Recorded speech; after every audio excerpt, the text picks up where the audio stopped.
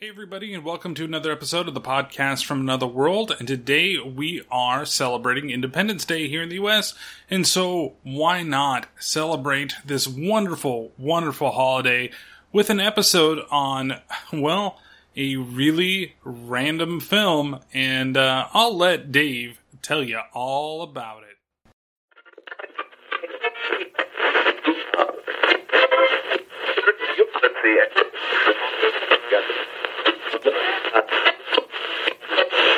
Anchorage from Polar Expedition 6. Anchorage from Polar Expedition 6. Can you hear me? Over.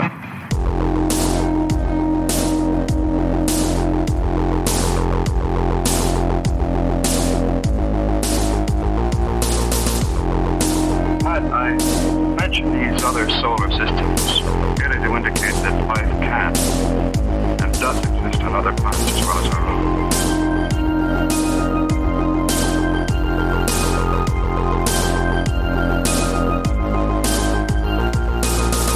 It sounds like, well, just as though you're describing some form of super carrot. That's nearly right, Mr. Scott. This carrot, as you call it, has constructed an aircraft capable of flying some millions of miles through space.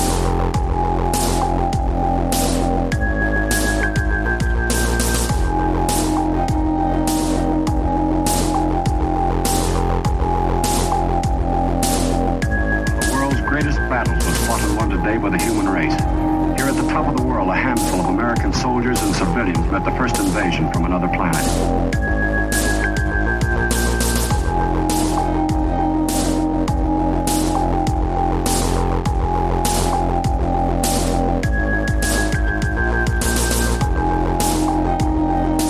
And now, before giving you the details of the battle, I bring you a warning. Every one of you listening to my voice, tell the world. Tell this to everybody wherever they are. Watch the skies.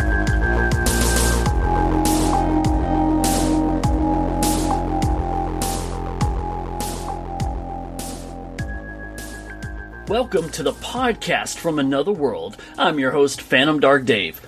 Today is the 4th of July, and I gotta start off by saying Happy Independence Day.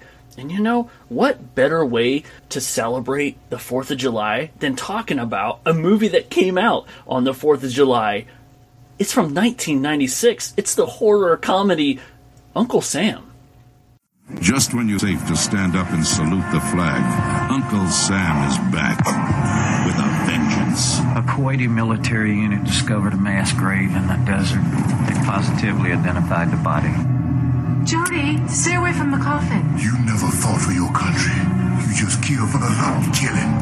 Now, Uncle Sam has a contract on America. Draft dodgers, watch out. Someone's been killed. Tax cheaters, beware. No one will ever burn another flag. Nobody will ever desecrate another grave. And no politician will ever tell another lie. And the July 4th weekend will never be the same again.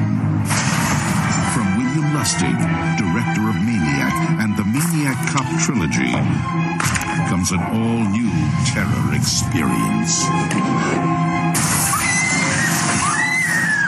Uncle Sam. He's a red-blooded, all-American nightmare. Uncle Sam wants you dead.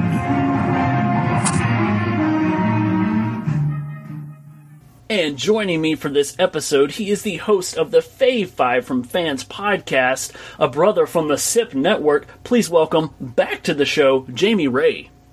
Phantom Dark Dave! Happy Independence Day, brother. Thank you for having me. Happy Will Smith Day. How you doing?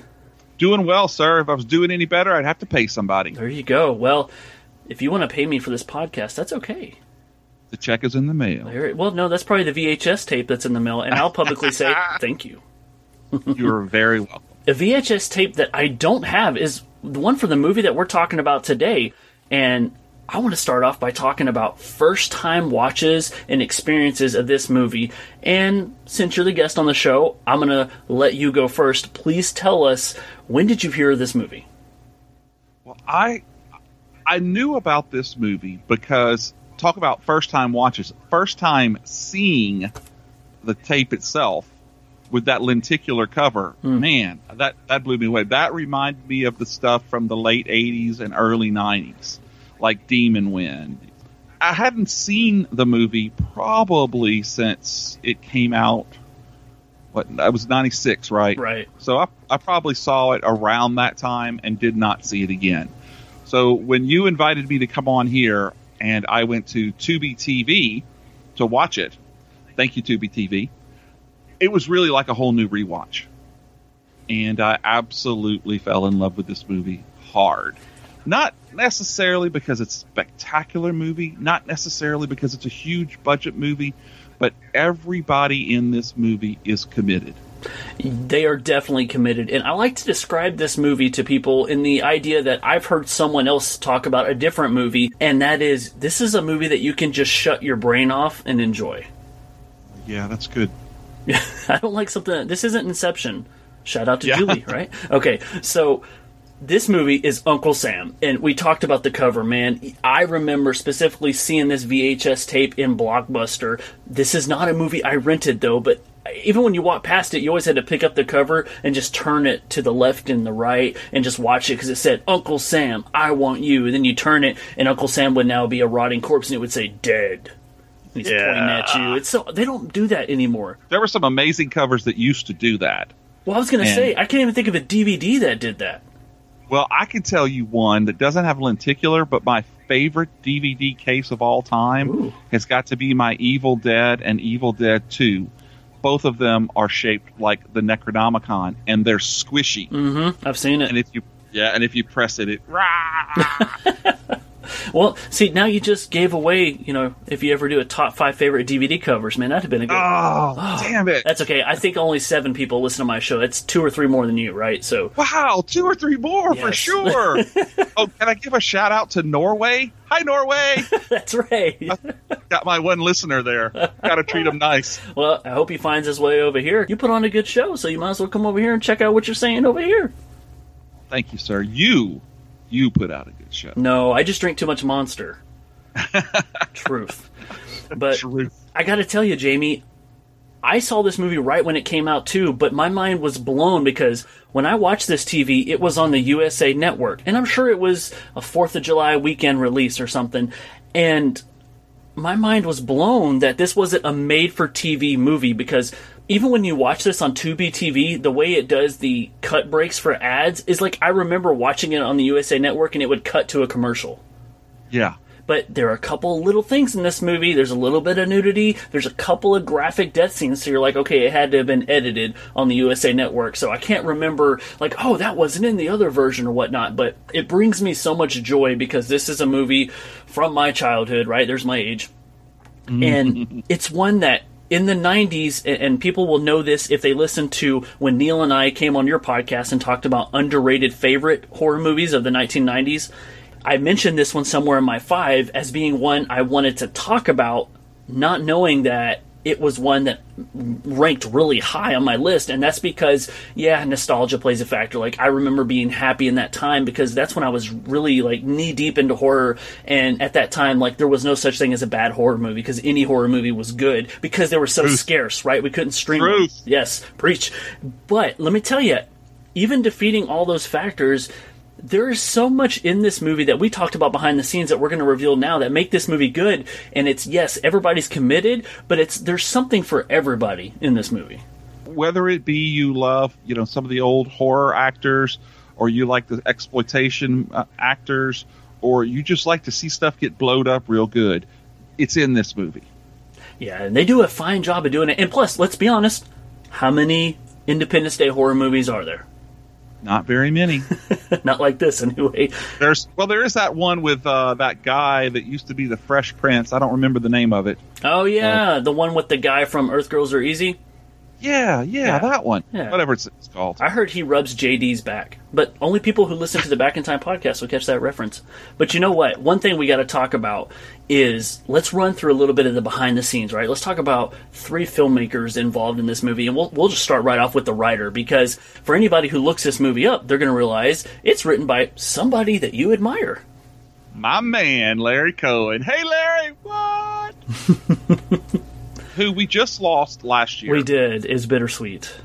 It was. And, that's one of the reasons I've been working on a podcast right now for my Fave 5 Larry Cohen films. And, man, talk about a hard list. This guy not only has been a writer or a director, a producer, but he's put out so many things. He put out It's Alive, Maniac Cop, the Ed McBain's 87th Precinct. They have maybe 2 or 3 movies like that. He created The Invaders. Mm-hmm. One of my favorite obscure movies, A Return to Salem's Lot. And my favorite, The Stuff. Yes, that's a spoiler, so if you listen to that episode, it's already spoiled for you. I'm sorry, but I love The Stuff. Well, 7 people are disappointed, but that's okay. Hey, I'm with you, man. I love The Stuff, and that's a podcast for a whole nother time, because we could gush about that movie all day. How many times can you go find a movie about killer yogurt? Exactly. One time. That's where you could find it. One time. If they ever try to remake that movie, we will riot. I'm not a fan of this. I don't get political, but when you remake The Stuff, now you cause problems. There's no need to. There's no need. Could you imagine it'd be all digital, man? It'd be horrible. God, yeah. And people can say what they want. Maybe Mira Sorvino would be in it again because she survived. This spoiler. Did I tell you she liked? Yes, she liked my tweet. I remember that. Actually, dude, we were talking that day, and you were like, "Dave, you'll never guess what happened." I'm like, "What's up?" And then you showed me, and I'm like, "That's legendary." It's always fun. And this is the kind of geeks that we are. When somebody out there in La La Land wants to pay attention to these little podcasters, even for a second, about movies that are our life, it just shines so much more light on it. Yes, it made me giggle for sure. It did, but I squealed like a schoolgirl. I heard you through the phone. Actually, it was quite impressive. But man, phone booth, right? Larry Cohen wrote phone booth, and I remember I saw that in theater, and I was just like, for a movie that takes place in one area the whole time, I liked this.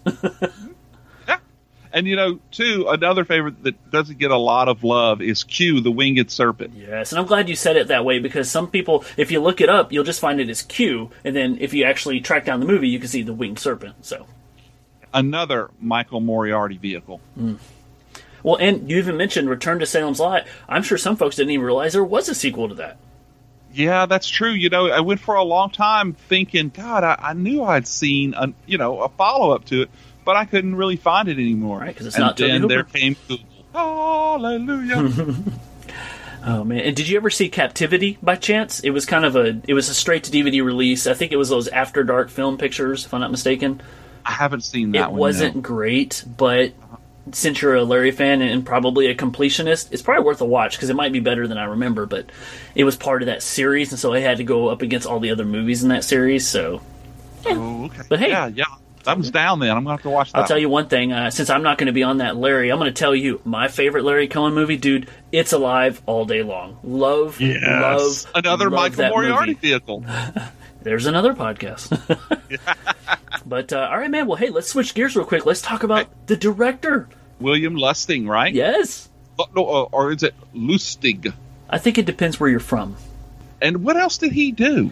There's some crossover, man, because he also worked on Maniac Cop, but not even just the first one. He did all 3.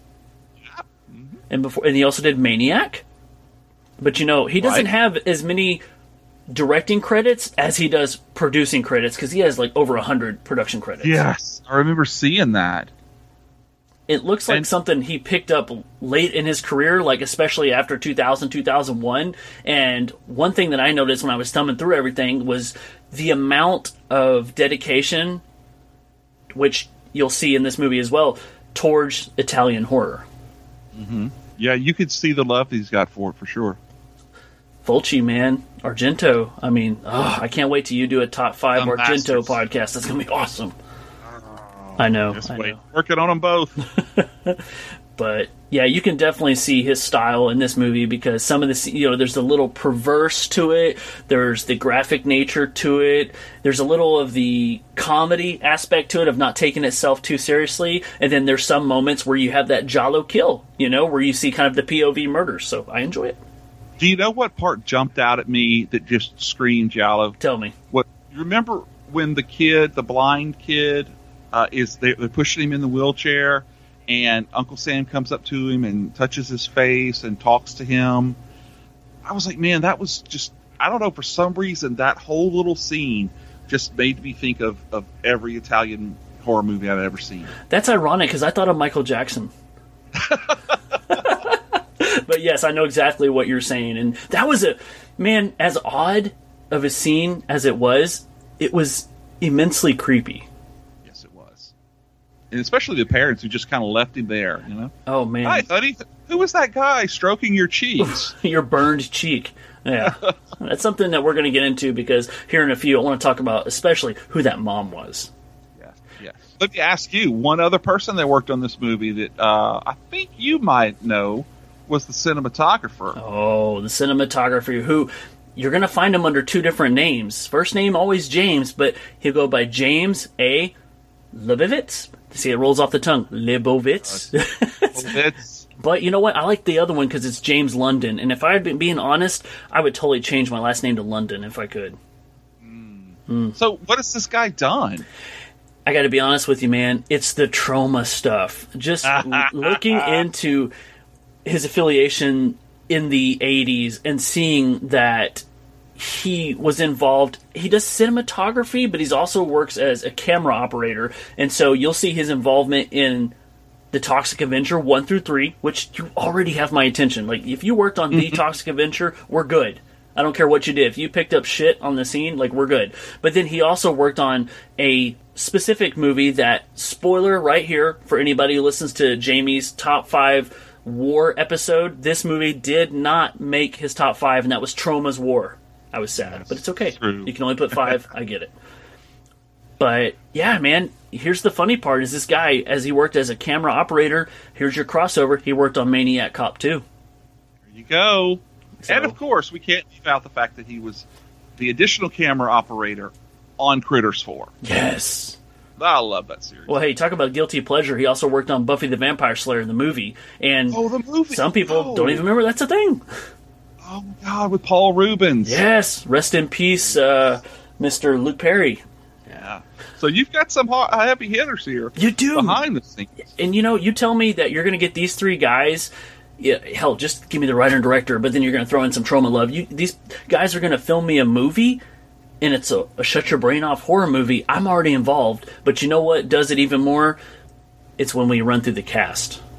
Oh, yes. God bless America. That's right, indeed, because we're getting patriotic, man. We got to talk about a few of these people. Now, it's only right that we start off with Uncle Sam himself, because in this movie, he's the Uncle Sam killer, right? But his name is Sam Harper because he was a military guy, but he was like a really bad person in real life. So I want to come out by saying he is an awesome boogeyman.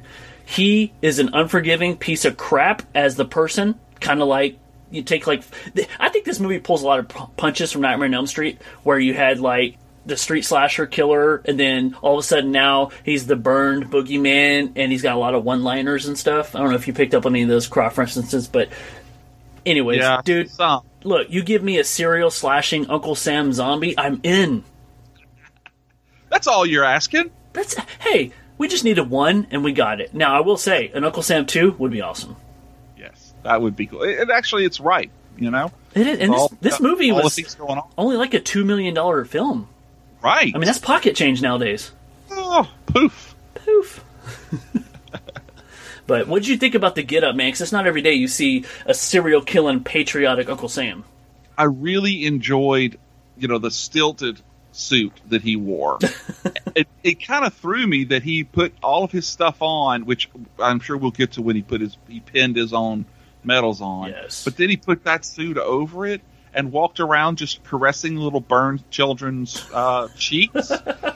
This was just the creep factor just went to 11. It did. Oh, man. Oh, dude. And his look is... the detail of this zombie looks great. I mean, they're not afraid to get up close. They're especially not. Like when he's in the coffin. Yes, this is some George A. Romero stuff, dude. Yes, sir. This is a zombie movie, and it's never acknowledged as one. Right. He doesn't bite people. He doesn't eat them. But is he maybe a ghoul? He's got those wicked green eyes, though. He does. I could just fall into those eyes. Yeah, that happens. I'm sorry, what? Let's go back to that. He was great, but you know what really blew me away was the cast of characters that surrounded him. Oh, the people he killed. That too. And the ones that killed him. And the cast of bodies that he put around himself. Well, throw one at me. Who do you want to talk about? Well, the first thing that blew my mind is one of the very first people that you see, which was William Smith as the Major. And this was a guy who, at first, I actually thought it was Vernon Wells from Mad Max and Weird Science. Okay. But then after watching the movie, and it's a pretty small part. I mean, it's the one right at the beginning. Oh, yeah. Yeah, Mr. Mustache. And then I went back and looked it up and saw, oh, no, that's the fighter from Any Which Way You Can. And he was in Red Dawn and, what was the else? Oh, and Conan. That was the other one. And he was in a movie you might have heard of called Meet Me in St. Louis. All right. I didn't dive into his history because of how short his part was. Do you know who he played in Meet Me in St. Louis? Or do I need to look? Not. Okay, I'm going to have to look that up. But you know what blew my mind? The fact that we're talking about a movie with some... Now, you said his name's William Smith, yes? Yes. So his name's Will Smith, and this is an Independence Day movie? Hold on. I'm getting something here. That's cool, though, man. See, this whole podcast, all the listeners, they're going to love this episode, and the thing I'm going to take away is this guy's in Meet Me in St. Louis. I need to look that up. That's right. I love musicals. Anyway. But yeah, seeing him, and I was like, oh, that's cool. Now, it kind of threw me a little bit because at first, okay, here's a chopper that's down, but now the chopper's been missing for 3 years, and they just uncovered it.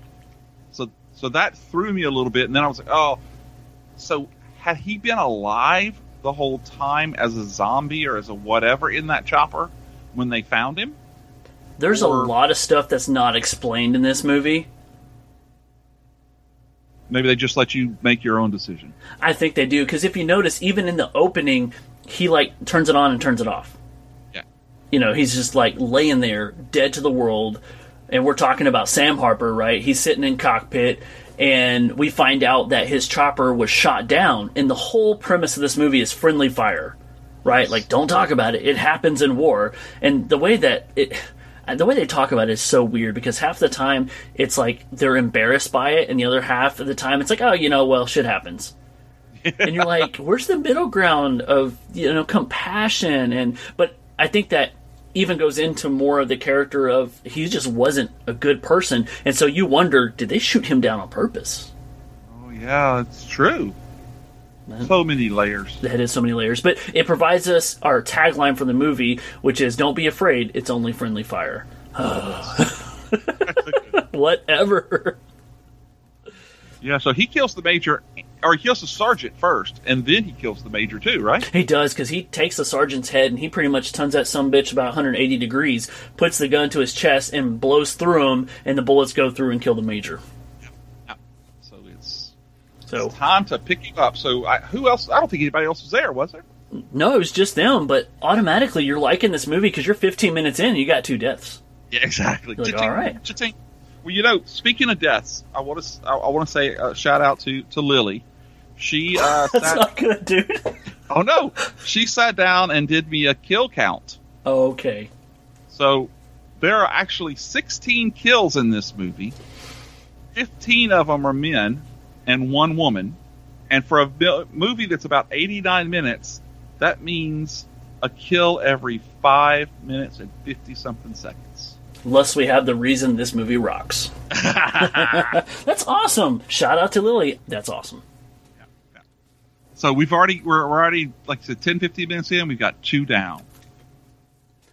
And I know this movie pretty much spends its time in the hometown where Sam Harbor came from, and that is Twin Rivers. And I thought right away, I'm like, that's a cool name of a hometown. As long as somebody doesn't come by and knock down one of the rivers and it becomes Lone River. Oof, I see what you did there. Shout out to Bag of Time! Oh, man. But, I think the one thing that really captivated me about this movie was how committed everybody in the town is to this Independence Day parade. What? The guy has a suit that he bought. He wears it 15 years in a row. He hasn't gained enough weight to not fit it. I'm amazed. But I'm serious, man. Like, we talk about... I always am a sucker for, like, small town stuff, and the thing about this movie is, like, so many bad things and chaotic things happen in here, but you know what? The show must go on, and it blows my mind, because anywhere else, you shut the shit down. Yeah, exactly. But no, we're putting our 4th of July on, baby. Yeah, they're like, everybody's waited all year for this, and I'm like, I'm pretty sure they'll get over it. Yeah. But it's okay. This gives us a chance to watch, 15 or 16 other people get it. Yeah. We gotta focus on the Bakers, because our main, dare I say, character in this movie is, I didn't catch an age, dude. He's probably anywhere between 11 and 13, little Jody Baker. Yeah, I'm with you, because he's still playing with some awesome G.I. Joe figures. I was gonna ask you if you were a G.I. Joe guy. I was, actually. Okay. About that age, for me, oddly enough, it was Buck Rogers in the 25th Century figures and the first and second series of G.I. Joes. Now, I didn't have all the stuff that he had, but I was right there with that kid. Did you retain any of those toys after all these years? I have some of my Buck Rogers stuff still. Oh, that's so cool. Yeah. Oh, man. I if we have time, I can tell you a very short, sad story. When I had gotten older and I ended up having to sell all of my Ackman figures that I didn't put off to the side, mm-hmm. And a bunch of cousins bought them. Mm. Okay, and then a week or so later, I went over to their house, and I was like, "Hey, let's go outside and check out the G.I. Joes." And they took me back to their little shed playhouse, and they had strapped fireworks to them and blown them up. Wow! So they were Sid from Toy Story before it was cool. My goodness. Right.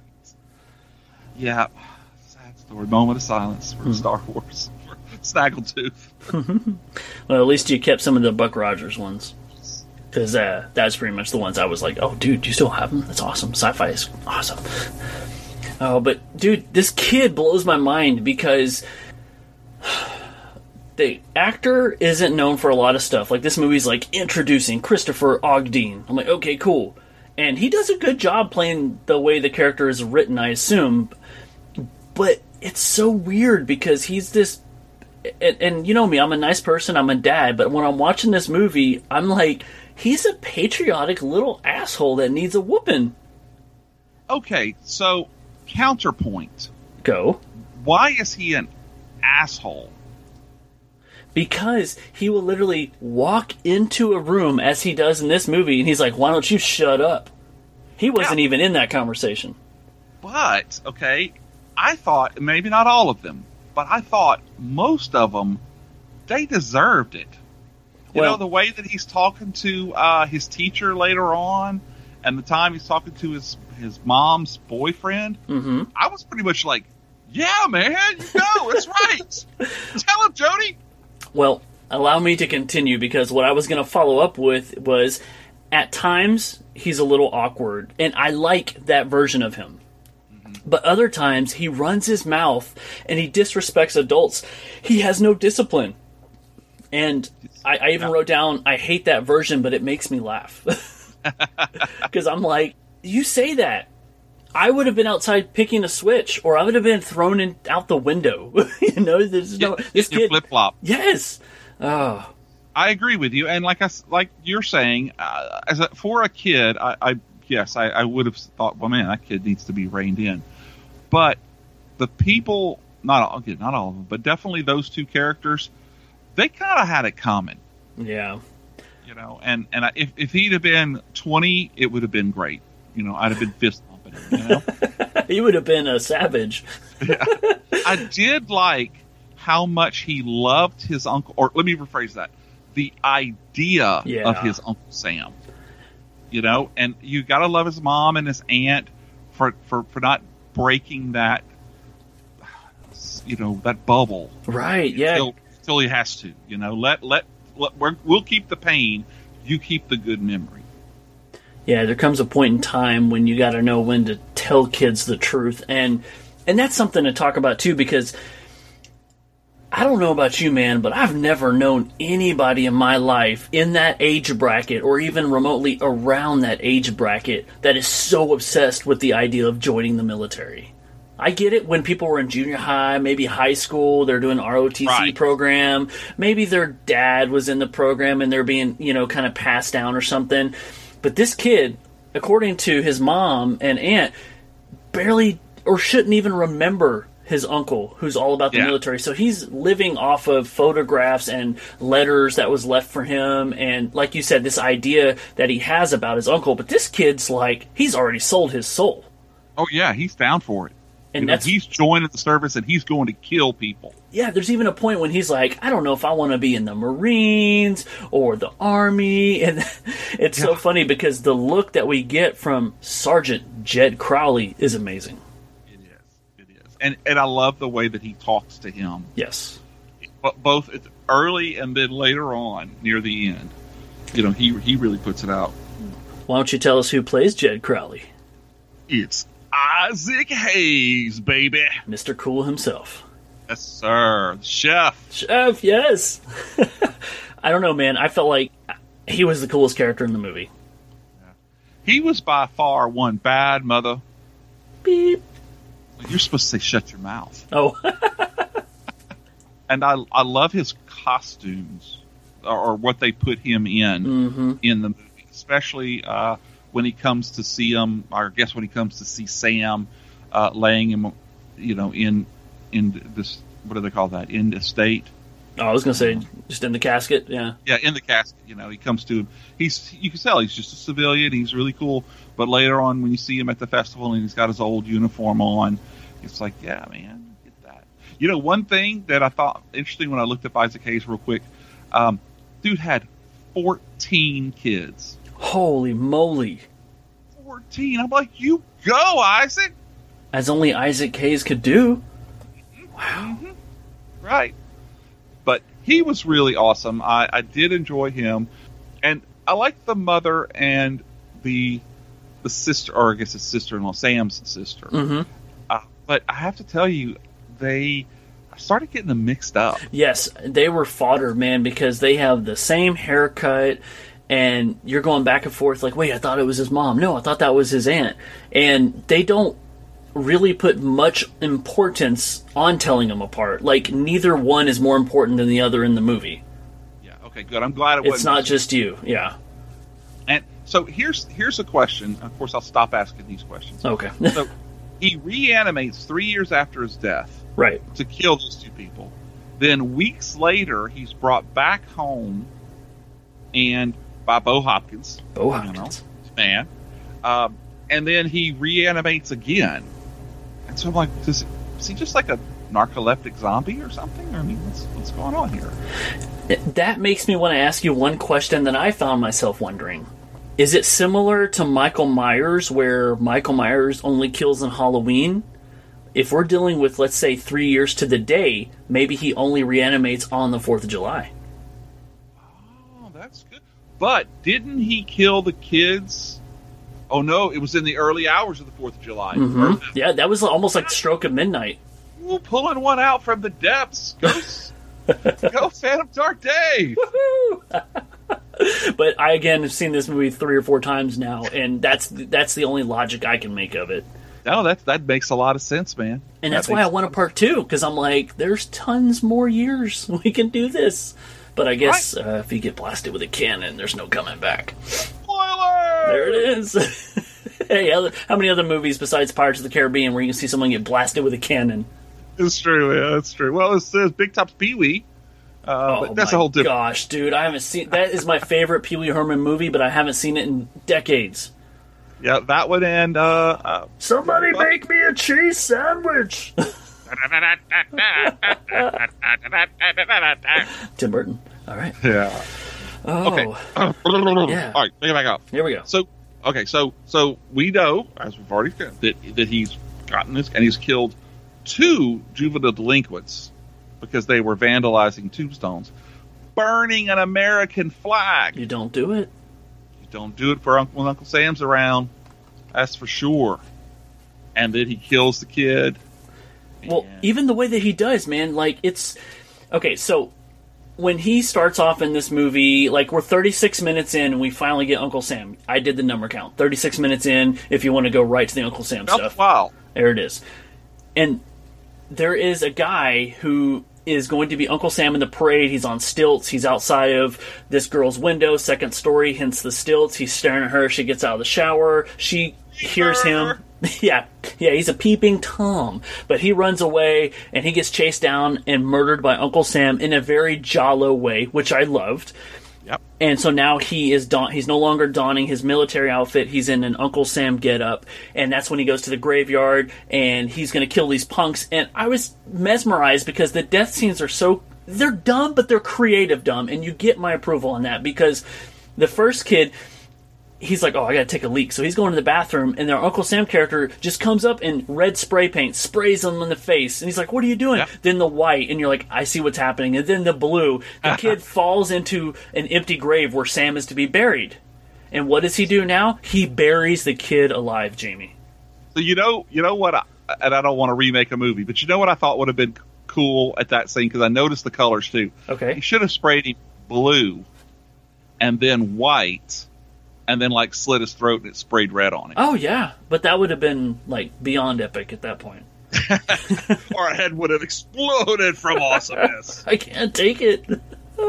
And, man, how creepy is that Uncle Sam mask with no eyes? It is, because, as I mentioned earlier, our zombie version has these glowing green eyes, and not, like, silly CGI glowing. Like, this dude has, in these contexts, it looks like he's got, pool cue balls like in his eyes. It's amazing. It's like this lime green color.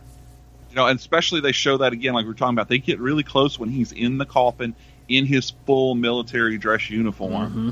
You know, and his skin is about as green as his uniform is. Yeah, it's amazing. And not to keep going backwards, but we have to, because there's so many things that happen. Is I like when you talked about, and he's in his full getup and he puts his pins on, because usually under your coat you would have some sort of, shirt and tie. No, he just presses it into his crispy dead skin. Yep. You hear it crunch. It's awesome. I know. But fast forward, we're back to the Uncle Sam suit, and the 2 guys walk away, and then, of course, one of them's like, where's the other dude? We got to go back and find him. And the other guy's like, no, I got to go home before my dad realizes I'm gone. Okay, cool, whatever. He leaves. It's a good thing, too, because he's got a better kill later. So our one guy goes back to see where his friend is, doesn't find his friend because his friend was buried alive, and he gets killed and hung up the flagpole. Right. And you notice, underwear and all. That's right. And you notice they never find him there. Like, it switches to next day, and they're taking down the flag. I'm like, where did he go? I don't know. Maybe that's just something that happens every day or so. Oh, there's another corpse on the flag. These all damn right. kids. Damn it. I'm not folding him. You fold him. Oh, man. Well, so that means that when the town wakes up, it's 4th of July. It is it's time 4th of to July. party. Yes. And I've never been to a parade. Have you? Oh, my God. Yes. Okay, let me ask you a question. You know what I didn't see in this movie? What's that? Much of a parade. Oh, it was just a big county festival get-together, which looks cool. Okay, I'm down with food, but everybody's getting ready for this parade. I never see one. Well, the only part that I could tell about when they're getting ready for the parade is when they're at the school, and Sam beheads that 3rd delinquent in uproarious fashion, and then he kills Jody's teacher, who spent some time in Canada. Because he ran away from the war. Yeah. With a hatchet. Yes. And then shoots Sally's lawyer boyfriend, the other creep. And, man, he's, like, done with them. So then as they're coming out, that's when everybody's talking about, getting in the for the parade. And I want to say there's maybe like a 5 or 10 second snippet. Okay. That shows them. But it's not even floats. It's like a pickup truck, if I'm not mistaken. And I like when you talk about the teacher who gets killed, because even though we don't see the action of it, it's one of those scenes where the body falls down and the hatchet is practical and it's in his face and there's all the blood in the wound. It's done really well, and I got serious vibes of Child's Play 2, where the teacher, the whole school scene, yada yada. But good. So luckily, the townspeople decide there's too much going on and they cancel the event. Right? They do. No, of course not. It's time to have a party. They've been waiting all year long. Well, they've got a very special guest showing up, too. Oh, dude. Okay, we have to talk about the special guest, because Congressman Alvin Cummings is played by the Robert Forster. Yes. And so it kind of made me scratch my head a little bit as to why this guy was in this movie. You know what my notes say? Why is he in this movie?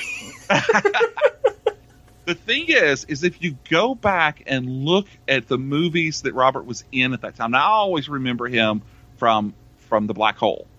But if you start looking to the late 80s and early 90s, he was doing things like American Yakuza and Maniac Cop 3, and then Scanners, The Showdown, like all of this direct-to-video stuff. Can I throw in my favorite Robert Forster? Please. Alligator. Oh, there you go. That's true. So this movie comes out in 96. Yep. And guess what movie comes out in 97? Tell me. Jackie Brown. Oh. Exactly. So he goes from that to Jackie Brown, and then he goes on to Mulholland Drive, and then Charlie's Angels Full Throttle. Oh, wait, never mind. I mean, but, it was like amazing to think that he made this movie, and then probably within 6 months was filming Max Cherry scenes as Jackie Brown. It's one of those things where you can tell he just does what he wants. And the thing about this movie is, I know we describe it the way we do, but he didn't act like this was just a paycheck. He acted like this was fun, because he got to play a political guy that, I'm not going to say he's an asshole, because he thought he was doing right, but he was so funny. And dude, he has one of the coolest death scenes in the movie. Yes, he does. Which, if you're good with it, we'll save until the very end. Okay. So he's showing up, and Sam is showing up everywhere. There's the potato sack race. Oh, dude, Jamie, how long did they have to go? That was the longest. Crap, I was thinking the same. Is this a potato sack marathon or a race? Mashed potato. Those kids were like dropping left and right before Sam even showed up. Oh, man. And it didn't help that Homeboy was pushing and knocking everybody down. Get out of the way, girl. Girl. Oh, man. He comes going down the hill, and that's whenever you talked about he got decapitated. And I got to say, props or no props, that looked awesome. Yeah, there are some very cool practical effects in this film, and you and I are both big lovers of the practical effects. Yes, we are, but dare I say, no CGI? They didn't, either it was off-screen or practical. There was no in-between. Yeah, I didn't see any. Oh, love it. See what you can do for just $2 million? Give us this movie. Well, you want to, okay, sidebar here. Okay. You know what you can do for $500,000? What's that? You can make Bubba Hotep. Oh. $500,000 Bubba Hotep. And that's with Bruce Campbell. Man. Uh-huh. Yep, I just did a show which actually comes out on Friday, right before this one will come out. Yesterday. So it'll already be out, so y'all go out and look for it. But me and my friend Kevin talk about Bruce Campbell roles, and it blew me away that movie was $500,000. Wow. That is amazing. Yeah, gotta love it. We should have better movies. There's something to be said about passion. That's really what it boils down to. If you have an idea and you're passionate about it, regardless of the budget, it can go far. That's the definition when you look up the word trauma. There it is. Oh, Lloyd Kaufman to a T. There you go. The race continues, but Sam decides this is the time that he and the congressman need to have talks in chambers. And by chambers, I mean tie him up to the fireworks display. Dude, everybody is minding their business until they realize, oh, the display's about to go off. And so everybody draws their attention to a severe angle up a hill, and they see this white picket fence where the display, it's safe, right? It's not really people, but it's not safe for Robert Forster because he is tied to this fence and he has slowed it down, including in his mouth with fireworks. Yes, exactly. This is going to go off, baby. It's going off. And I think it looks to me like they stuck fireworks into his chest and in his stomach. Mm-hmm. When they went off, they went off. They did, and there's a couple of cut scenes where you can tell it's a dummy up there, but then it immediately cuts back and it's almost like a stunt man, but then it zooms in and you can see it's Robert Forster. So like I said, they practically go all out, and I'm sold on this because I just want to see this guy go up in flames. Right, and when he does, and then, no, you don't even take a breath, the deputy gets it, being impaled on a flagpole. Man, that explosion happens, right? Robert Forster is done. It knocks that deputy off his feet. He comes tumbling down a hill, and Uncle Sam's going to catch him. But yeah, with that flagpole, and you're right, dude, he gets impaled. It goes all the way through, and that's one less deputy and one less character, and one more to our 16 deaths. That's right. And the next death is the death of Sam's ideal of his heroic uncle. Because now his mom and his aunt explain to him, yes, Sam wasn't such a nice guy. He wasn't a great brother, and he sure wasn't a good father. A good husband. This is the part that blew me away on this watch, because when I first watched this movie back in 96, I was a teenager. And so I was focusing on the deaths, I was focusing on the practical effects, and this, that, and the other. So all the acting was fine or whatever. But I'm not going to catch every single thing that's said in dialogue, And I had not remembered the detail that's given about how bad of a person he is. I remember he was like, oh, he killed people, he was mean. Because, again, this guy joined the military so he could get a kill card for free, basically. A free pass to kill people. That's it. Exactly.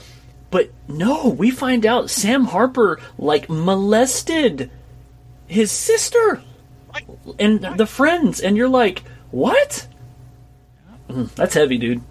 It was. And the thing that I liked about this script was that Jody, you could tell Jody was a smart guy. He just had his ideals in the wrong place. He was placing his bets on something that wasn't true. And I think once it all came out to them, and then when Barry, well of course the soft touch that Barry got from Uncle Sam, but when Barry tells him, he takes it all in stride and says, yeah, you're right, it is him.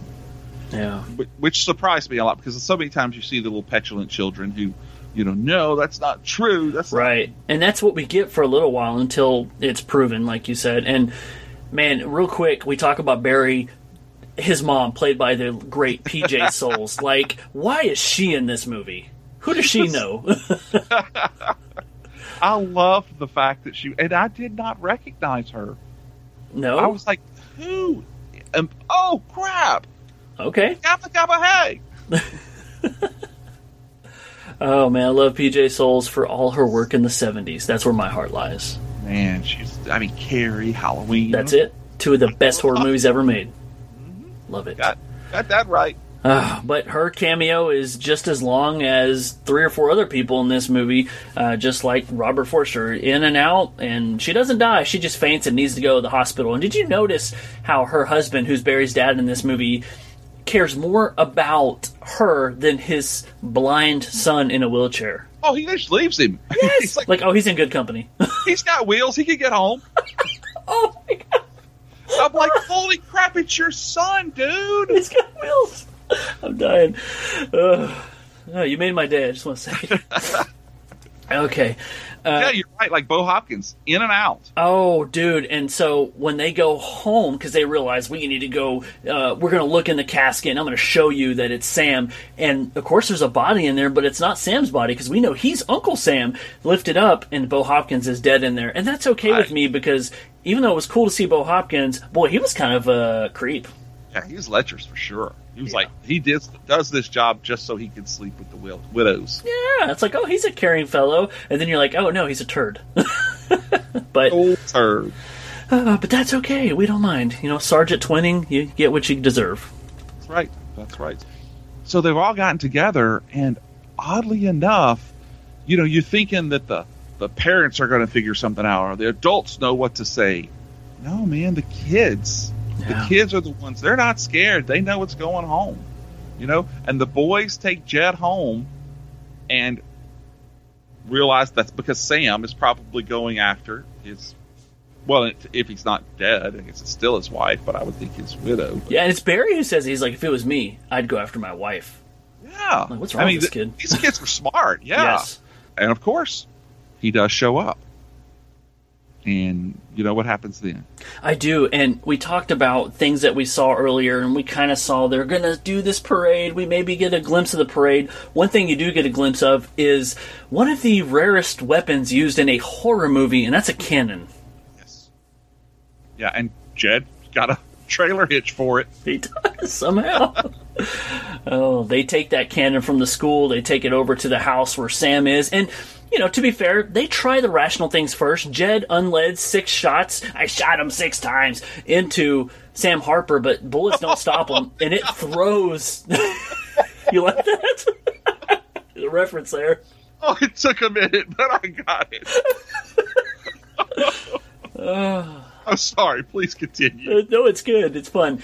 But yeah, Isaac Hagues and his bum leg go flying all the way into the living room. And so that's when we realize we need more firepower. If Tim Allen was in this movie, he would say, more power. And so they go outside. And the only way to get Uncle Sam outside is by having Jody basically lure him out. And they're able to do it. And once they get lined up, let's light that fire.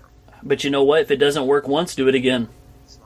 That's what you always go 2 shots, right? You do. Yeah. Follow them down, And Sam goes up in, oh my God, in righteous fire and fury. It does, and he goes blown into the side of the house. Yes, and they say, I read in the trivia that if you watch it just right, you can see the pull strings. But rightfully so, because when he gets hit by that cannonball, that stuntman or dummy or whatever they use gets yanked like 25 feet back through that window.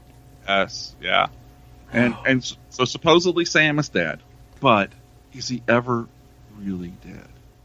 I guess we'll have to wait till next 4th of July to find out. The one thing that's eerie to end this movie is how else would you end it than with Jody burning all of his G.I. Joes and his military toys? Dude, kid, do you know what those things are worth on eBay? You're over here saying you should have sold them to your cousin.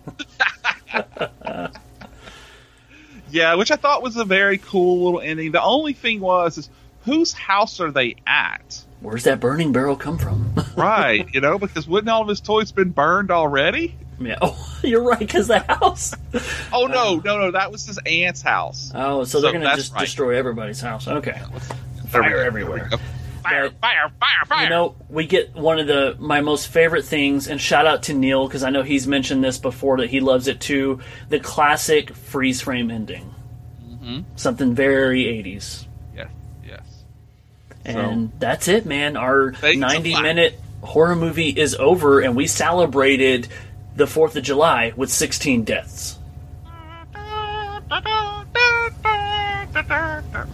So, Jamie, I gotta know, man, you like this movie, but is this a movie that you would recommend to somebody? It would have to be a special person, to be completely honest, because when I go to recommend a movie to someone, it's either something that has blown me away and I think it's going to be loved by everybody. Say Shaun of the Dead. I would recommend Shaun of the Dead to just about anybody. Someone who likes romance, someone who likes horror movies, someone who likes comedy. It hits all the bases. This movie, I would have to know that person was a true horror fan and could appreciate it the way you and I appreciate it. There it is. Otherwise, 15 minutes into it, they're going to be, this is crap. Where's the killer? No, there's so many layers to this movie. There is. And we didn't even talk about everyone. And so, to get further into detail, you've already dropped it. I dropped it on last episode. People, this movie is available for free on Tubi TV. You have our recommendations. If you follow us on Twitter, if you're in the horror community, and you happen to have skipped over this movie, celebrate 4th of July. Give it a watch. It's free. And Tubi TV, if you're out there, we do take sponsorships. We sure do. And Monster, if you're listening, you don't have to turn me down twice. Okay. I swear, I think if we cut you, you would bleed monster. It's true. It's happened. Green, in fact. Would you recommend this movie to people? I steal your answer, man. I would, but only to the right person. So, like, if I found out that Neil hadn't seen it, I would tell Neil to see it. If I find out that any of our SIP Network brothers haven't seen it, I would recommend it to it. Anybody I talk to on the normal that likes, because, you know, this movie is the full aesthetic of 90s horror, and that has its own look and its own vibe. Yeah, you've got to love the horror movie. Right. As we did on your episode, and we talked about those movies, you notice we didn't talk Scream, we didn't talk Urban Legend, we didn't talk I Know What You Did Last Summer, Disturbing Behavior. That's a particular audience. We talked about straight-to-video releases and obscure 90s horror movies, hell, like this one I saw on USA Network, you know what I mean? And that audience alone gets my full recommendation. If you know what you're getting into, you'll love it. Yeah. So, was that on USA Up all night? No, it wasn't. There was no Gilbert Gottfried. Oh, and Rhonda Shear. I love you, Rhonda. Oh, Jamie, man, it's been such a good time celebrating 4th of July with you. This is something I don't do very often. You know, 4th of July is, we don't go to the lake. We don't shoot off fireworks or anything. We're very city, suburban, just kind of air conditioning people. But you know what? From here on out, if I can find more of these horror movies, it's a tradition that I love. We'll keep doing it. But more than anything, man, I just want to thank you for taking the time to come on here yet again. But just in case this is somebody's first time hearing you on here and they're like, man, this guy, I like him. Tell us again about your podcast and where they can find you. Well, thank you very much. I loved being here. You're always just such a treat, man. But yeah, so Fave 5 from Fans is a weekly podcast that comes out usually on Fridays. Yes, I have had technical problems. But it's a show that every episode I invite someone who shares a common interest. We create lists of 5 of our favorite, not the best, not the most popular, but the favorite things. And then we sit down to discuss them 5, 4, 3, 2, 1 in reverse order. And every episode, every week is something different. You're going to have horror movies. You're going to have gangster movies. You're going to have Batman and comic books. You're going to have Larry Cohen. You're going to have just so many cool things. So if you like things, then you'll like the show. So go look for us. We're on all the podcast places that would let me on. We're on Apple Podcast, Podbean. We're on Spotify, Podcatcher. We're on Stitcher, Intune. And then we're also at the Acadiana Open channel, who is at www.aoc.org. And you can find all of the episodes and some other great podcasts from local Lafayette-based podcasters. That is a lot of verbiage, and I love it.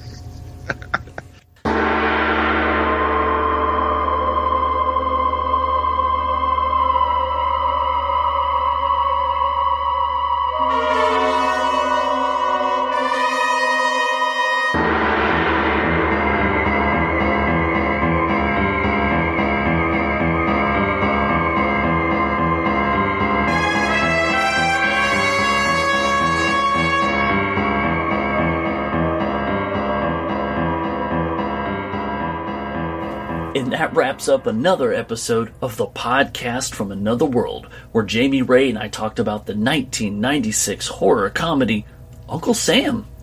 What did you guys think? How many of you have seen it?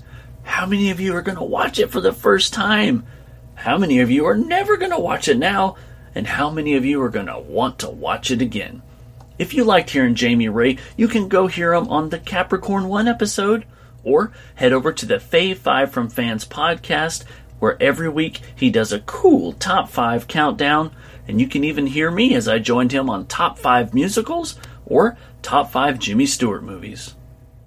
The Fave 5 from Fans podcast, just like this show, is part of the Slightly Irregular Podcast Network, where we are joined by the Angry Dad podcast, the Paranormal Pativity podcast, the Terrible Terror podcast, the Back in Time podcast, Dead Hand Radio, and the From the Waste podcast. So if you like anything from horror to science fiction, the Cold War to dystopian, motivation to paranormal, or just want to relive the nostalgia of your childhood, the SIP Network has you covered.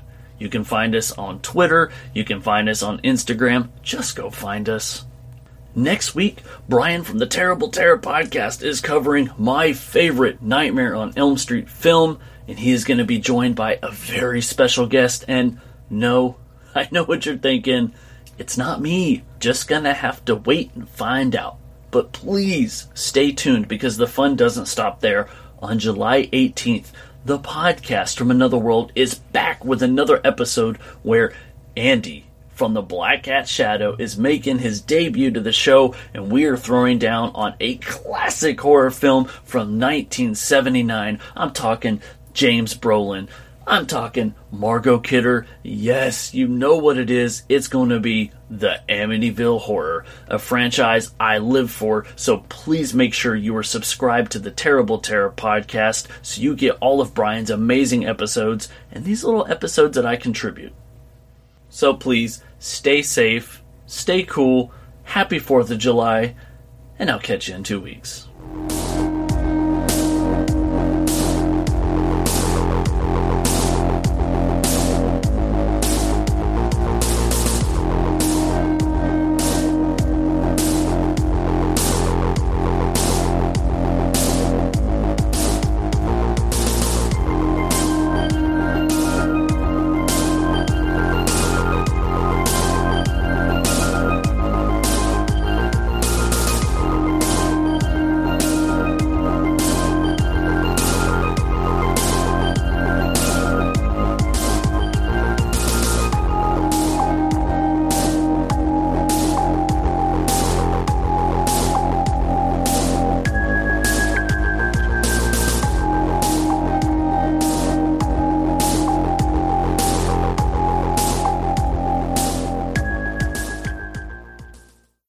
Thank you all very much for listening to this episode of the Podcast from Another World. Don't forget to follow Dave on all of his socials out there, where you can find him, Dave_Phantom out there on Twitter, the Podcast from Another World on Instagram, and where else you can find him, also Dave's Pop Culture Podcast out there on YouTube. As well, don't forget to follow the SIP Network. That is at Network SIP on Twitter, sipnet.us out there on the webs, and then just SIP Network, I believe, on Instagram. So go ahead and follow it, and you can find such great podcasts out there as Dead Hand Radio, the Podcast from Another World, of course, From the Waste, the Angry Dad Podcast, Paranormal Pativity, 5 from Fans, It Be Like That Podcast, Back in Time Podcast, and of course, the Terrible Terror Podcast. I hope you guys have a great and safe holiday here in the U.S. The rest of y'all, I just hope that you're all well and that you're safe and wherever you are. So, we'll see you next time on another episode, and yeah, see you later.